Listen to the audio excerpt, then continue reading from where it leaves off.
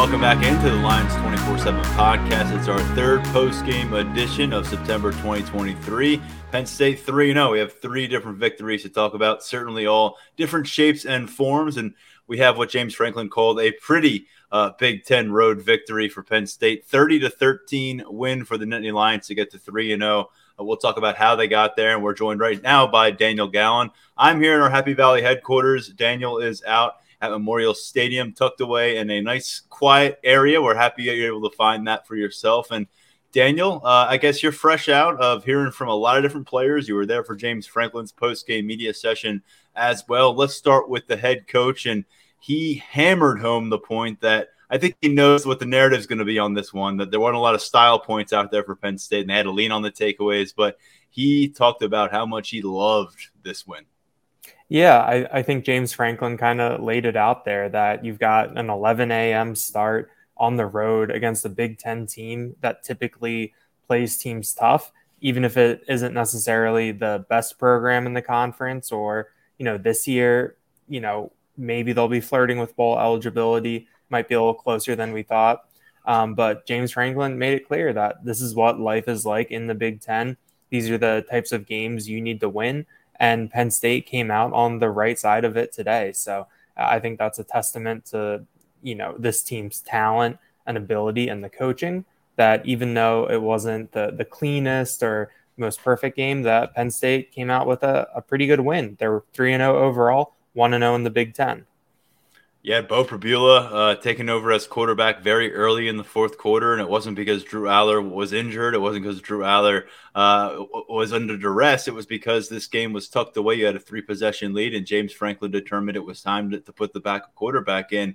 But this was the first time, and I don't know how long, not during his high school senior year much, not during his high school junior year much, but Drew Aller really faced moments where it just wasn't coming together for him and his offense. And finished the day actually under 50%, just below that at 16 of 33 passing for 208 yards, no touchdowns. It was actually Trey Potts, as we'll get to a little bit later, who threw the only touchdown pass of this matchup to tight end Tyler Warren along the way. But the big zero as well in the turnover department on the day when Luke Altmaier had 4 interceptions. Some of them were just like, dude, why are you trying to force that?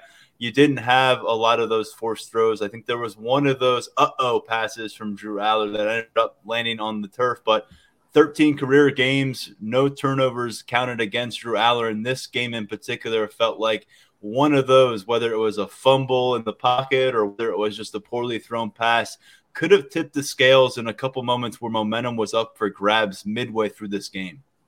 Yeah, I think that today also showed that the value of not turning the ball over, of avoiding those mistakes, and how they can snowball. Because you look at Illinois' touchdown to make it a game in the early going. That was a sequence that I'm sure we'll talk about a little bit later, where a personal foul leads to a 15-yard penalty, which leads to a third and unmanageable, which leads to a long field goal, which leads to a miss, which leads to a short field. And you kind of saw the snowball in that little sequence right there.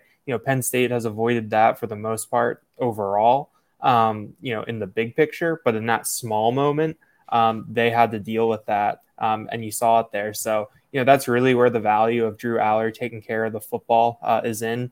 He talks about how, Penn State, the one stat that they want to be number one in at the end of the year is wins. But he also said that they want to be up there in turnover differential. That's, something that is very, very important to them. That's something that, he takes a lot of pride in. And while, that approach from him doesn't necessarily lead to maybe some of the fireworks we thought we might see this year in terms of downfield passing, in terms of, putting the ball into a tight window, some excitement, I think it's hard to argue with the results so far and the efficiency that the Penn State offense has been able to show, even if today it wasn't the most connected experience. You and I are going to get into some receiver talk a little bit later. They were without Harrison Wallace, who I picked as the player of the game in my predictions going into the matchup, and obviously not available for them. That changed the complexion of the receiver group, and collectively was a bit of a letdown. I think a kind of a clunker of a performance going into Big Ten play after some of the positive strides that we appeared to see through the first two matchups. But first and foremost, Drew Aller's the trigger man here. And when he goes from completing 85% of his passes against Delaware, right around 80% of his passes through the first couple weeks, to dipping below 50% and, stepping in front of the microphones here, including yours, after a road start, first time of him doing that.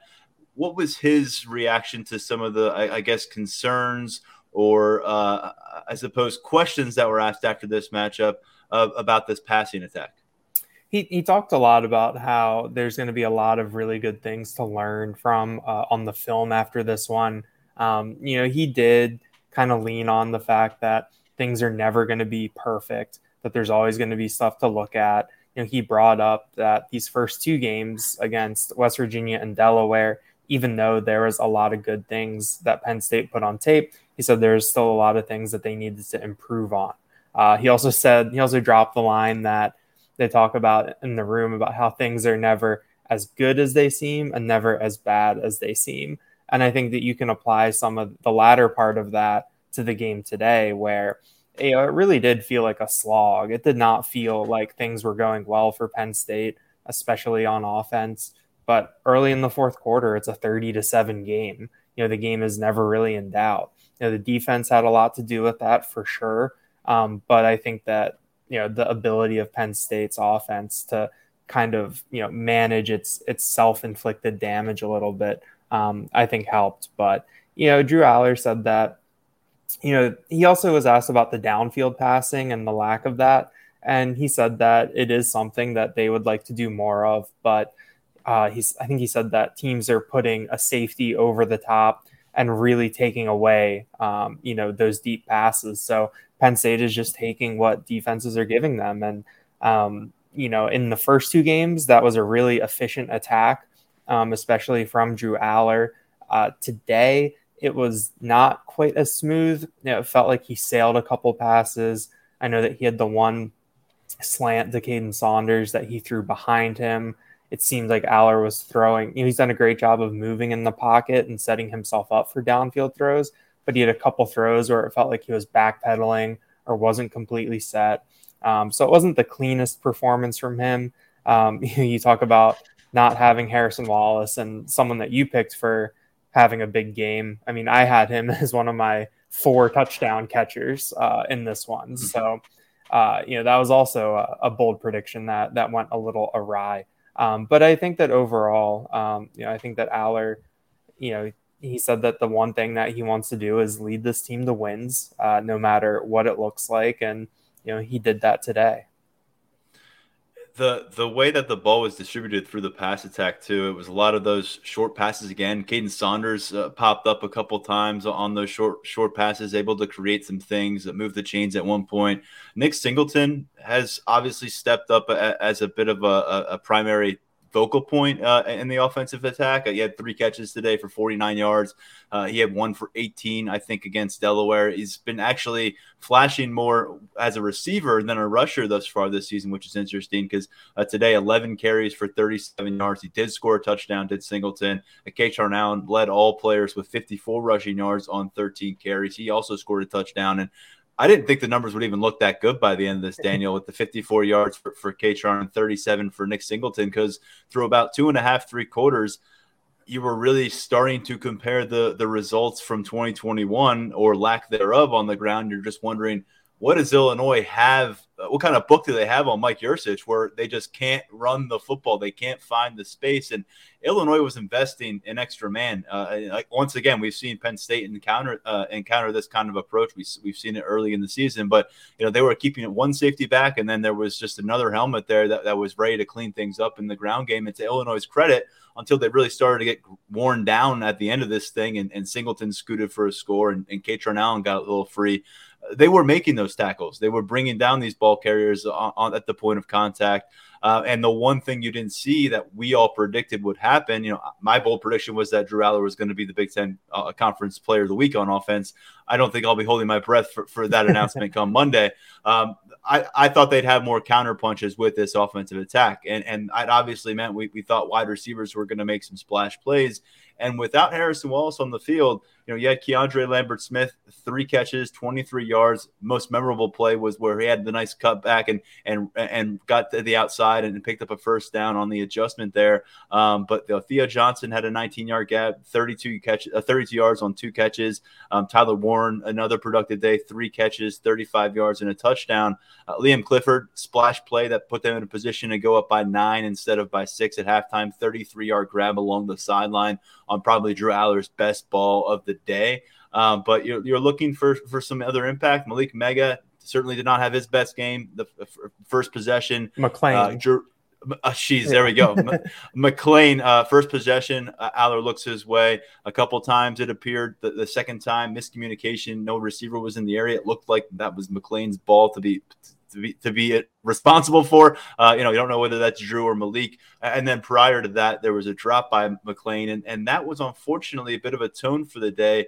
Just not a clean day from the pass attack. And James Franklin attributed a bit of a lack of, I don't think he used the word urgency, but just didn't feel like the wide receivers brought it. And he was talking about even early in the game, just pre-snap kind of stuff and the way they were approaching it. So a bit of a public kind of call out to that receiver group. It felt like not super deliberate by James Franklin, but enough to say, I don't feel like you guys brought your best to the office today. And when you're in Big Ten play, and this is a group that we've been saying, what are y'all about? You can't hang your hat on what you did against West Virginia and Delaware. This group needs to show up and get better week in, week out. And so now you're kind of putting that spotlight squarely again on Marcus Hagan's collection of different receivers there. And you want to see who steps up and whether Harrison Wallace is part of the fun come next Saturday in that whiteout matchup. The 2 drops by Malik McLean were both pretty brutal. I mean, it seemed like that he was open. It was right there. And it's just, you can't really have that. It felt like there were a couple of those miscommunications where Drew Aller throws the ball to a place where there's no one, no one in white or wearing blue. But I think that one thing that you really start to notice about Drew Aller is that kind of the way that he manages things with his receivers. He had that ball that he threw behind Caden Saunders, and then they go right back to Caden Saunders on a screen the next play. There was a play in a sequence that I really liked in the second half where they line up in the T formation for a short yardage play. They get the conversion, and then they go hurry up and don't sub. So on the next play, Aller's in the shotgun. I think he might be an empty backfield, or one of the backs might have been there, but they've got all 3 tight ends and at least one of the running backs split out. I thought that was a really smart play, but I think he threw the ball a little too high for Theo Johnson. But then right on the next play, he goes back to Theo Johnson, who makes the catch. So, I think that Aller's shown a willingness to, go back to his receivers. I don't know if that's him saying like, my bad, like here's, what we're doing, or if it's just kind of the general confidence that he has. But that's something that has stood out to me a little bit. But the receiver play, it does kind of, you're starting to notice it a little more. Some of these mistakes. I thought that what James Franklin said about that lack of urgency, kind of in different words, was something curious and something to keep an eye on. I know that it didn't necessarily affect his play in the moment, but Keandre Lambert-Smith takes a pretty bad penalty in a key spot. So keeping an eye on those guys, it's, you still kind of are waiting for someone to really step up, really have a big play. I think that Caden Saunders was maybe the guy that I came out of today most impressed with. Catches for 19 yards isn't the sexiest stat line, but combined with the steadiness that he's shown as a punt returner, I think that you can see the arrow pointing up for him a little bit right now. But Harrison Wallace's status will be worth monitoring. I do think that he's the type of player who is poised for a breakout this year, but he's going to have to be on the field and healthy to make that happen. Those Saunders catches just seemed to come at a moment where this offense needed something. They needed more than just a 2-yard run. It needed more than kind of an incomplete pass, which was what they were kind of giving at that stage of the contest. I went back and circled back since we were both having a little hard time describing exactly what James said about the receivers. So I'll just read the quote that we have from his postgame. He said, We had too many drops. We just weren't as sharp as I think that we have the capability to be. Felt a little sluggish early on, things like kind of how we motion and how we throw a look out of the formation. So an interesting statement there from James Franklin, and I think he's just putting the receivers on alert. Unfortunately, we haven't had a comprehensive look at this group together. Omari Evans missed time early.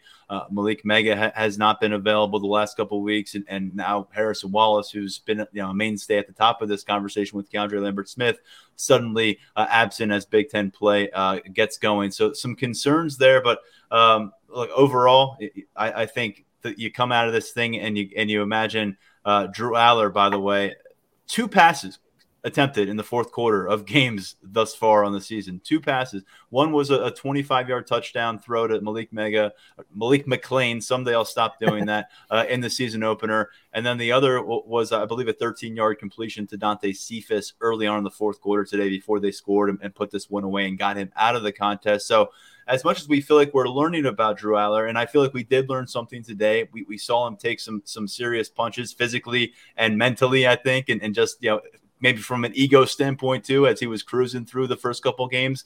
And I liked how he was able to deal with that from a body language perspective. I like that you didn't see him kind of fold pre or post snap. That's something you watch with a young quarterback on the road in a situation like this. And you can't say enough about what this Illini front was able to do. And I think you probably, you can just spend 30 seconds on here at least because he deserves it. Johnny Newton, they said it on the broadcast, and I wouldn't disagree with Joel Klatt on today. A lot of stars to monitor on the field. I know NFL scouts were swarming to this game, probably spending some time in the buffet line with you.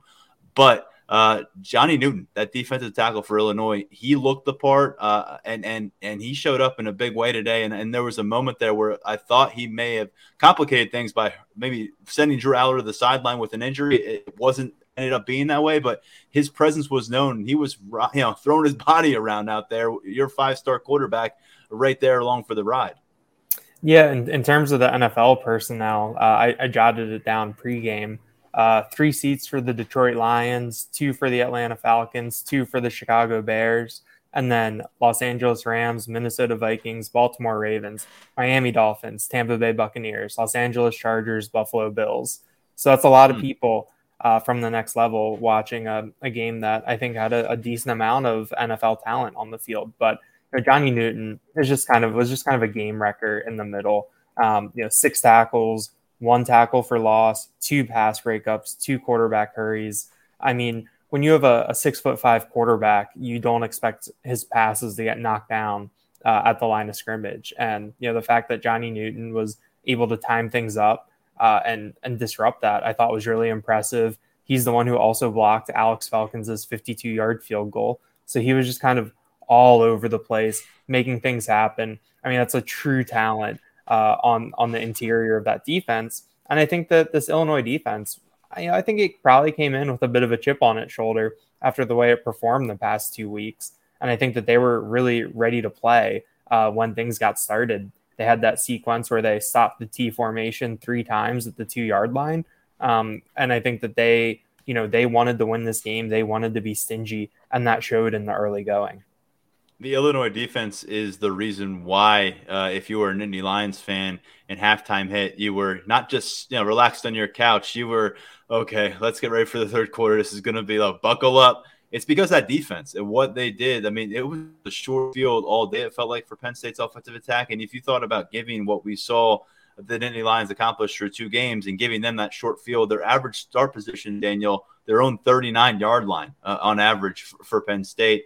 And they were just set up so well, and they came out of that first half. You think, okay, get the ball in a fumble, you get a field goal out of it, and you got that. You got game possession there, in Illinois territory. You gain possession deep in Illinois territory on an interception on the next drive in the first quarter. You only get a field goal out of that possession. You lost 6 yards in that possession. And then a third consecutive turnover by Illinois in that first quarter. Finally, the floodgates open. You get your first touchdown on the board. But it's 13-0 in a large part because the defense keeps handing you the football and say, here, you're pretty close. Can you figure out the way to get points? And Penn State was able to get 2 field goals and a touchdown. But later on in the game, Penn State gets another touchdown, a Nick Singleton score off of an interception. But prior to that, when they're in this mid-game lull and the door is wide open for Illinois to make this an upset alert kind of game where people tune in nationally and see Penn State sweat things out, they had that 3-and-out punt, if you'll recall, after the third interception by Altmaier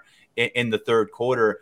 And that's where it was just like, man, Penn State, they had the opportunities to really put their foot on the gas pedal. You thought maybe they would take that shot. You'd see that shot, and they just didn't come up with it today offensively. And yet still were able to batten down the hatches and get this one done because defensively they just did not give Illinois the wiggle room. They did not allow Altmaier the opportunity to be that creative playmaker in a positive way. Instead, that veered off course, and those playmaking skills that he presented early on in the season that we heard Jeremy Werner speak very highly of, well, they veered off course, as I said, and they led to those 5 turnovers via interception. There was another fumble recovery. What did you make of this Penn State defensive performance? Daquan Hardy, a mean win over Keziah Izzard. The Bulls are back in town, and they put this thing together today on the road. I thought the Penn State defense was really opportunistic today. I thought that it picked its spots to get these interceptions. I mean, it probably should have had more. Zachy Wheatley had a diving attempt in the middle of the field in the second half. I think Dom DeLuca got his hands on a ball and couldn't haul it in. There's a chance that they could have had, 5 or 6 interceptions. I know that Daquan Hardy said that it got to the point in the second half where, he said that Hakeem Beeman told them that they were close to setting some sort of record. I don't know if it was Penn State or what. And so they decided that, we want to set the record. So, they were playing very aggressive, and I think that they just made good plays and good spots that really have to do with being fundamentally sound. The angle that I had on Johnny Dixon's interception down near the red zone. I mean, he ran that route better than the wide receiver. Like Dixon broke off the run and was waiting for the ball from Altmaier. So I just thought that they were good guys in the right spot at the right time. And when they had the opportunity to make a play, they really sealed it. And I think that that's something that we haven't always seen from Penn State over time. I think that, we've gone through these runs where they haven't, quite been able to stop a drive, to snuff something out. It's not easy to do this every game. They're not going to get 4 interceptions every game, but I thought that they were on a day where the offense was really struggling and scuffling a little bit. They did what they needed to do in a big way to play complementary football and to get this team a win that they needed. Manny Diaz was coaching with the full deck as far as we could tell. And I double check with you because you have a better vantage point from the press box, but they come out of this one intact from a health standpoint. We'll learn more about that in the coming week going into Iowa. But defensively, just love their trajectory with Manny Diaz in his second year and so many trusted components and a lot of the guys that we weren't necessarily sure about racking up all these snaps for the first few games here. And they're able to go deep in this contest. A bunch of guys get in on the action, come away with interceptions. Dom DeLuca early on comes up with a big play on a forced fumble after having the pick six. And then you've got different guys with the interceptions. I'm curious when you talk individually today, because you actually had Dom DeLuca and Zachy Wheatley tying for the team lead with 6 tackles. As I said, you had all these different players getting sacks. 2 sacks for Keziah Izzard, by the way, in his return to the football field. You had Zariah Fisher and Biza Isaac getting pieces of sacks. It just felt like one of those things where everybody gets on the plane and feels like they contributed. You feel like this is a kind of a pivot moment for the Penn State defense, because it felt like they were kind of playing with their meal a little bit in the first 2 weeks, and now they pounced. Yeah, I think that they did a great job of really shutting things down when they needed to. At certain points. I think when you look at guys that impressed today, I think Adisa Isaac looked really good coming off the edge. He had that half sack where I think he got there first, and then Zariah Fisher cleaned it up. I thought that was a really nice play. We saw Chop Robinson almost have an interception too.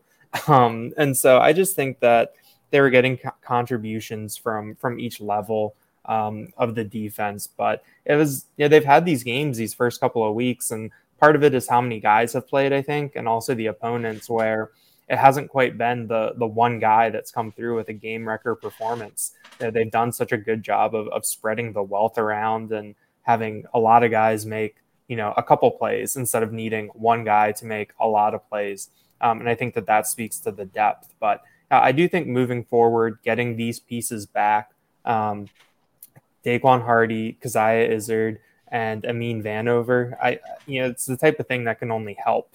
You talk about Hardy, he had the interception up the left sideline. That was just a really, really nice play where he tracked the ball, had positioning, and for a guy who is listed at 5'9" to go up and get it and make the play, that was pretty impressive. Also, I felt like that was the first time I'd ever seen him take an outside snap. The past 2 years, it's been like he's almost exclusively played nickel. He said that after the game, he said that he's almost more comfortable playing on the outside because there's really only one way you can release. It's not like on the interior where a slot guy is going to go, can go in any direction.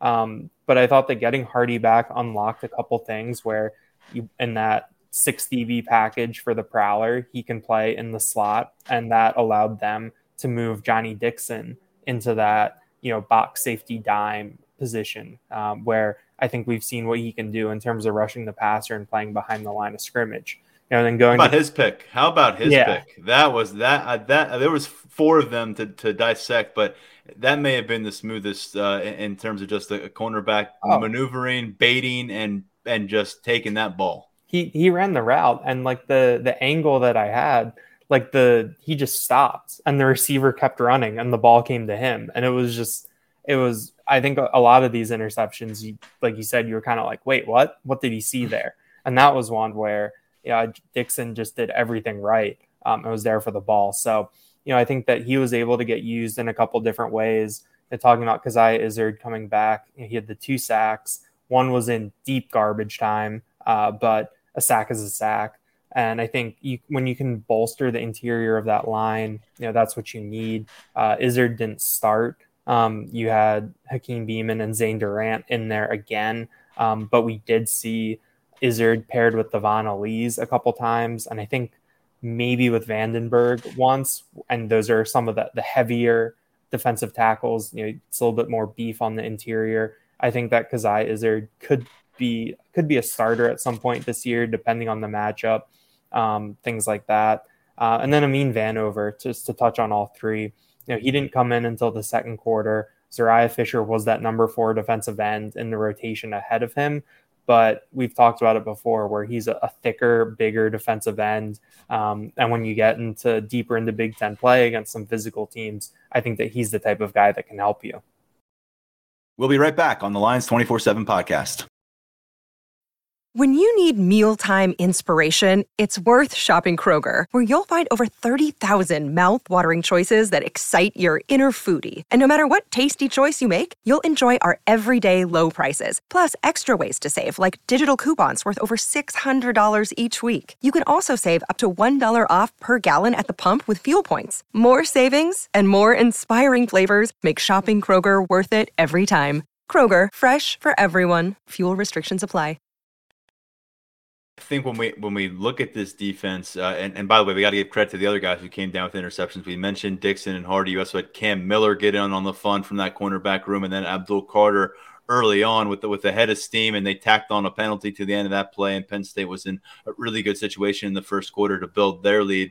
But Daniel, again, it was a lot of guys involved there. We saw to an extent a collaborative effort on the offensive line, but as we expected, a lot more of a tightened up approach from Phil Trautwein, a lot more reps for guys like Olu Fashanu than we've seen through the first couple of weeks. But I'll tell you what, this is a reminder that you don't just pick up and keep moving forward from where you left off in 2022. This is a group that we are still learning things about. They're still facing tests. And if you recall last year, didn't seem to hit their stride until late in the year after they had already dealt with some of that injury adversity. So you never know when it's all going to click. Today wasn't that day to see the best of this offensive line in 2023.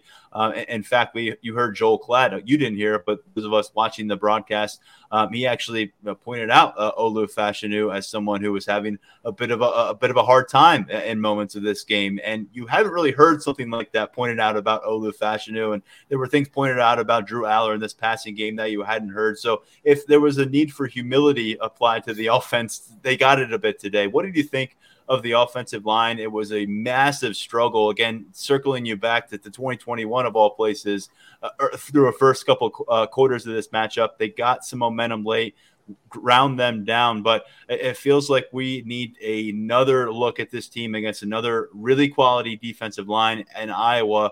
And that's going to be a heck of an eight-quarter sample size to really say, what's this group about? But what we saw today doesn't exactly lend you a ton of confidence that they're going to be able to work the ball as they determine it against a team like Michigan or Ohio State as the stakes get higher. Yeah, it was really not the cleanest game for the offensive line. And you talk about the rotations, they did keep it really tight.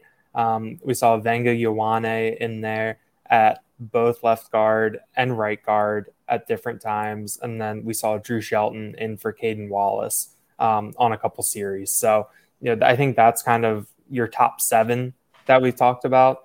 And within that top 7, that Ioane can play both guard spots and Shelton can play both tackle spots. And then you would assume that if something happened at center, you'd probably see Nick Dawkins.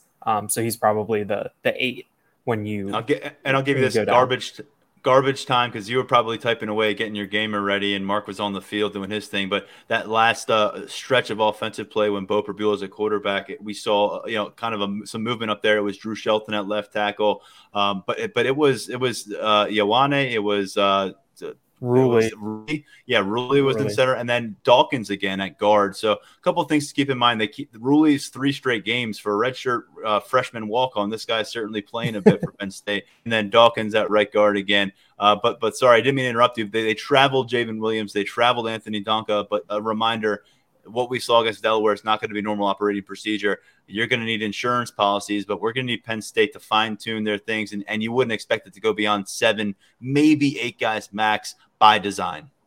Yeah, so I think that there's going to be a lot of offensive line film to take away from this. Caden Wallace had a costly false start penalty in a short yardage situation. Olu had an uncharacteristic holding call that wiped out a gain and put Penn State in a tough spot. So it just wasn't the smoothest performance. It wasn't one that makes you feel super, super confident about things moving forward. I think overall, you're still confident in this unit. But like you said, you have Iowa coming to town next week. And say what you want about that offense, say what you want about that team ceiling. I think that's a team that's going to have a front that can maybe make things difficult for you in a couple different ways.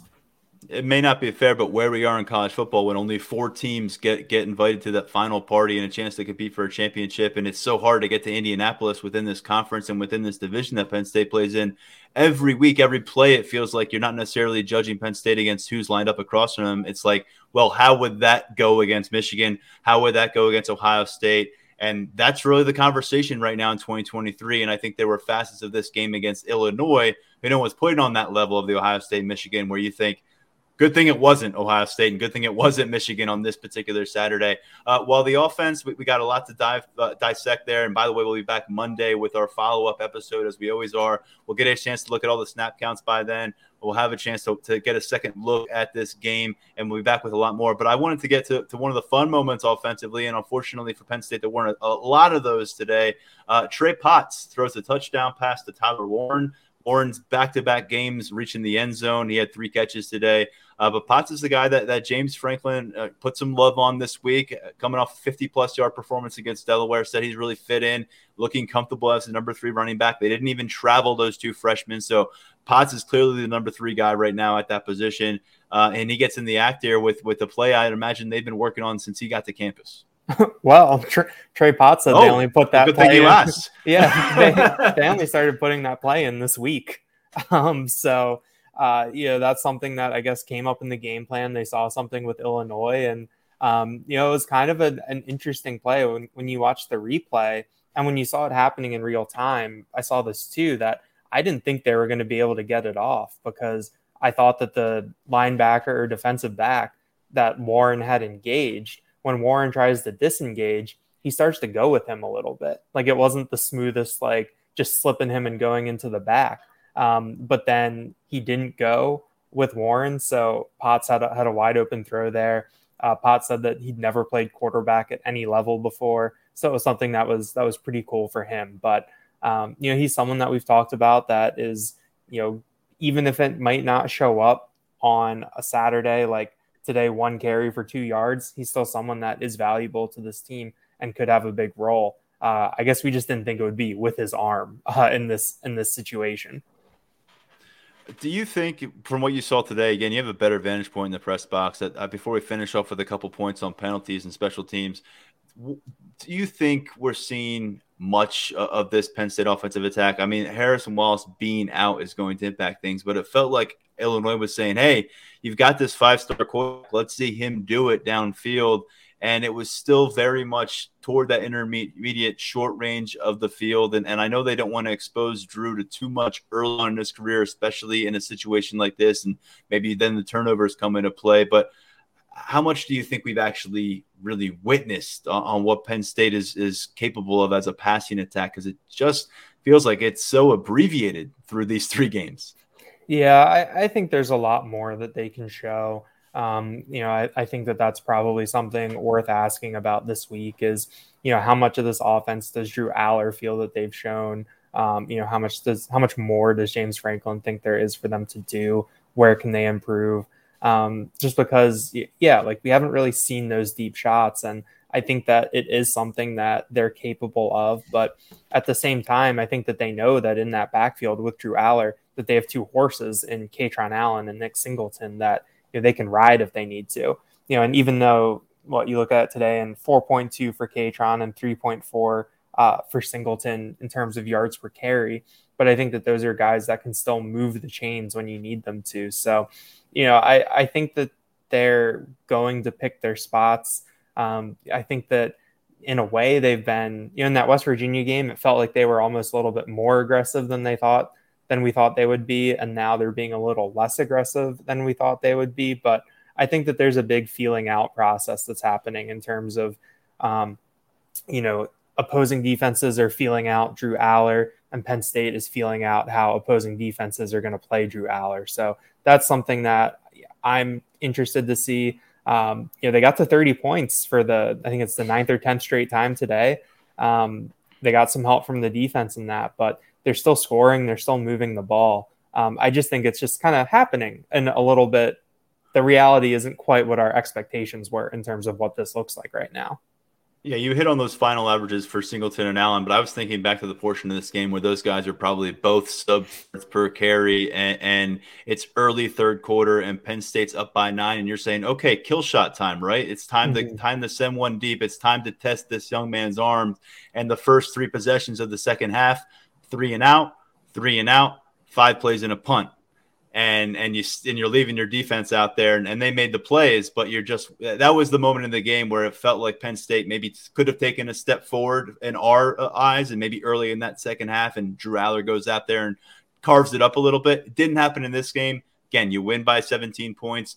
That's just an aspect of this Penn State team that is really going to determine a lot about the ceiling, and it's just an area that we're still waiting to see show up and really surface in a significant way come game action. And just to kind of hammer home what you said about the run that Penn State has been on now, 8 consecutive wins, Daniel. You got to go back to that Ohio matchup in Beaver Stadium last year for their last defeat.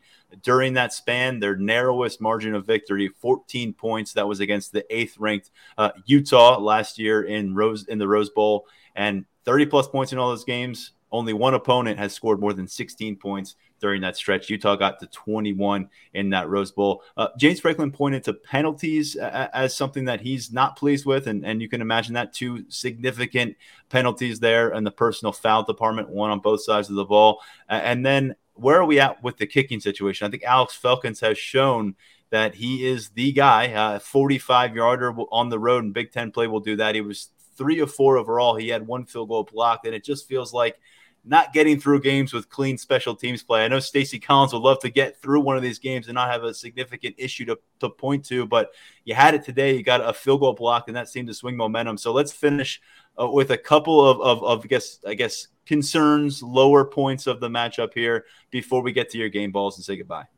Yeah, I'll start with the penalties. And I'm not sure what happened on the Devon Elise call. I think there were a couple people that probably could have gotten called for a penalty there. And I think that Elise might have just been the last person to do something or say something. And then he gets flagged, which sometimes that's how it goes. I do think that the Keandre Lambert-Smith one was interesting because I saw a lot of stuff on our message board and some stuff on Twitter about how it was a pretty weak call, that it wasn't really a big call or a good call in that situation. And I do think when you look at the play in a vacuum with Lambert-Smith, just shoving a guy after the play, I think that that's just kind of it's just part of football, that happens. And I think that was sort of the explanation I saw from people as to why it was a bad call. But in the context of the game, first play of the game, Lambert-Smith away from the play, decked an Illinois defensive back. Later in that, early in the game, I think it might have been on the first drive, he's drawing with someone, has to get, separated a little bit. We had a hot mic moment with a referee who was talking to someone about number 1 and number 3, which if you look at the roster, number 3 was Taz Nicholson, an Illinois defensive back. Number 1 was Keandre Lambert-Smith for Penn State, and about their interactions and, didn't say the most flattering things down there. So I think in the context of the game, I think that Lambert-Smith penalty was one of those things where, that record, you kind of build that up, your permanent record almost. And it gets to the point where you do something and it's like that third strike.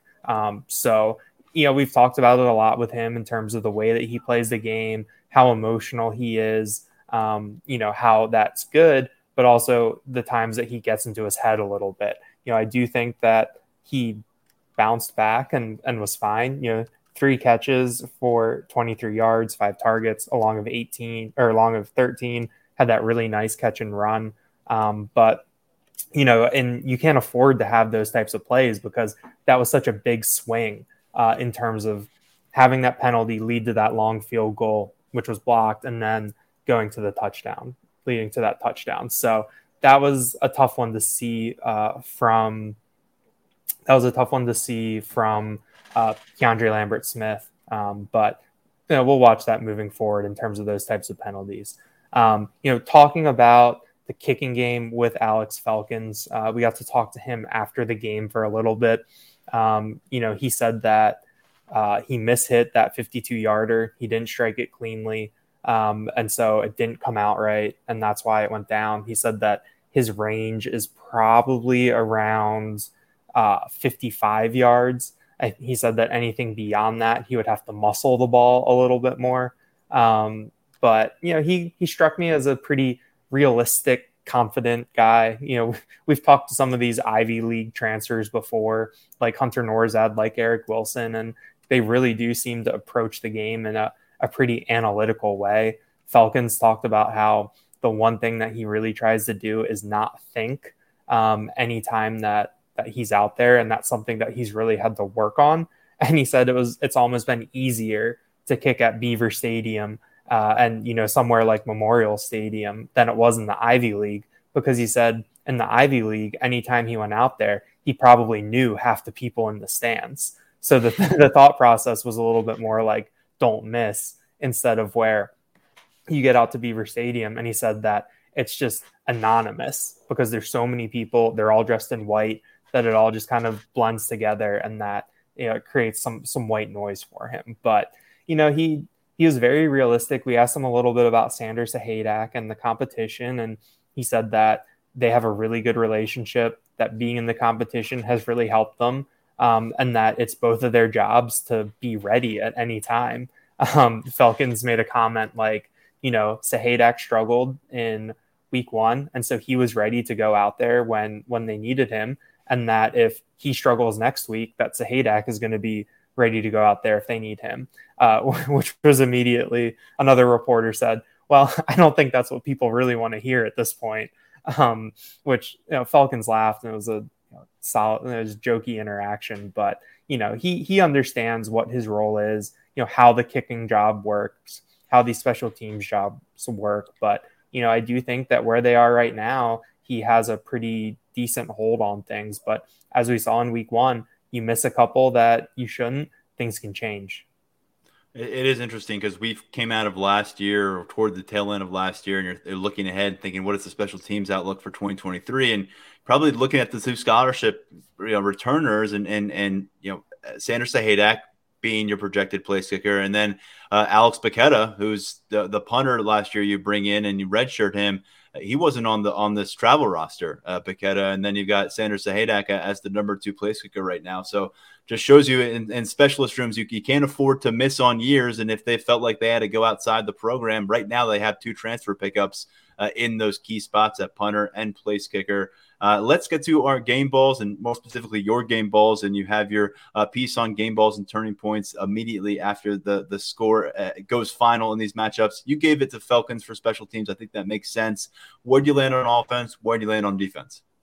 Yeah, this is one of those games where it wasn't the easiest to give out some game balls just because of the course of the game and everything. But just for offense, went to Trey Potts. I mean, we talked about the stat lines for the running backs and Drew Aller and the offensive line. No one really shined, I guess you could say. But I thought that Trey Potts, they needed him to do a very specific play in a crucial situation that could change things, and he did it. And I think that that's really doing his job. If things go the way that they're supposed to over the course of this year, he isn't going to be playing that much in meaningful action. And so I think that the fact that he was able to be out there in a big spot and deliver, I thought that he was pretty deserving right there. I thought Nick Singleton had kind of a sneaky good game. If you're just kind of looking for guys, it's not flashing on the scoreboard, but he had the put away touchdown, which he showed off his signature sprint right down the middle, goes on touched essentially 16 yards, I think that was. But a couple of really big pickups through the air. He had a 19-yard pickup on a 3rd and 1 situation.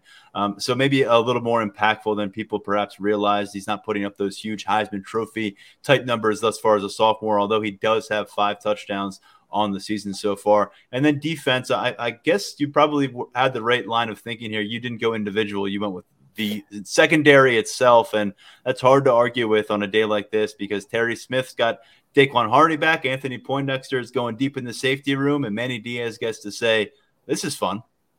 Yeah, the secondary, I think, really stood out, just starting with those interceptions. It was kind of funny talking to Hakeem Beamon after the game, and he said that he loves it when the secondary is playing like that because it lets them in the front know that they can tee off. And he knows that in the front, when they're teeing off, it's making things easier for them on the back.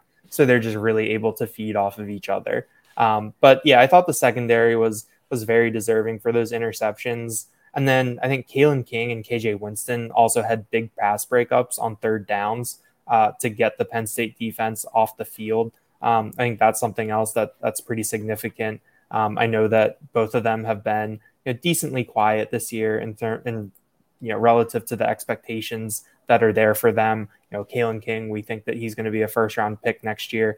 KJ Winston was called an All-American caliber player by some of his teammates in the spring. But even though those guys didn't get interceptions, they made some big plays too. Yeah, and so great day for the defense, and kind of one of those days that you got a lot of film to review, and it could be long-term very beneficial day for the offense. I think you review some of these September clunkers or September days where you just don't put it all in the field the way you think.